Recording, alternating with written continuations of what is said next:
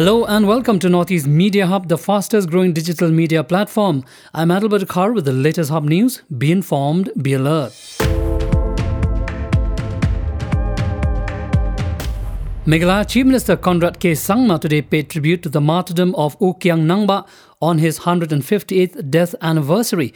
Kiang Nangba was a freedom fighter from Jaintia Hills who led a rebellion against the British Army and fought for the rights of the people. The CM said that stories of Kiang Nangba and his bravery will always be etched in the hearts of the people of Meghalaya. President of Khasi Students Union or KSU Lombok Starwell Marangar has once again pushed for the implementation of Inner Line Permit or ILP while also slamming the state government for not being serious with the Themmator conflict that started in 2018. Speaking at the 158th death anniversary of freedom fighter Kiang Nangba on today, Lombok Marangar said that the people of Meghalaya do not demand a separate flag, nor do they demand a separate constitution, but only demanding the implementation of ILP in the state, asserting that if the public representatives are not serious, he warned that they should know what will happen in the future. Manipur Police has collected a sum of 1.45 crore rupees as fine from people for violating COVID-19 guidelines in the state, an officer said. In a press release issued by the Inspector General of Police, E. Priyo Kumar Singh, said that the cumulative number of violators detained ever since restrictions were imposed in the state in March is 107,362, while the number of vehicles detained is 51,850.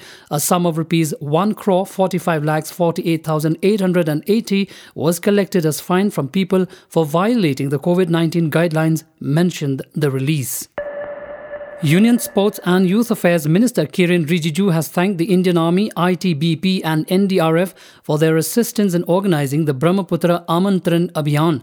Expressing thanks to the armed forces of the country on his Twitter handle, Union Minister Rijiju said Indian Army and Central Armed Police Forces or CAPFS are always proactive in extending their support to the important events and programs of the government. Union Minister Rijiju on December 23 flagged off the 917 kilometers long Brahmaputra Amantran Abhiyan, a river rafting expedition and public outreach program in Arunachal Pradesh and Assam. Moving on. A major fire broke out in the Zuko Valley of Kohima district in Nagaland. According to reports yesterday afternoon, the fire has destroyed the Zuko Valley viewpoint. The picturesque valley is known for its natural environment, seasonal flowers and flora and fauna. The valley is located in the interstate border between Nagaland and Manipur. The cause of the fire is yet to be ascertained. The Nagaland State Disaster Management Authority has confirmed the fire incident. In a year affected by the pandemic where movie and theatre industry took a step back due to the close down of cinema halls, pausing of shooting, several actors have still proven themselves with their outstanding performances in movies as well as series. One such actor is Assam's Adil Hussain, who has made it to the Forbes list of best performances of the year.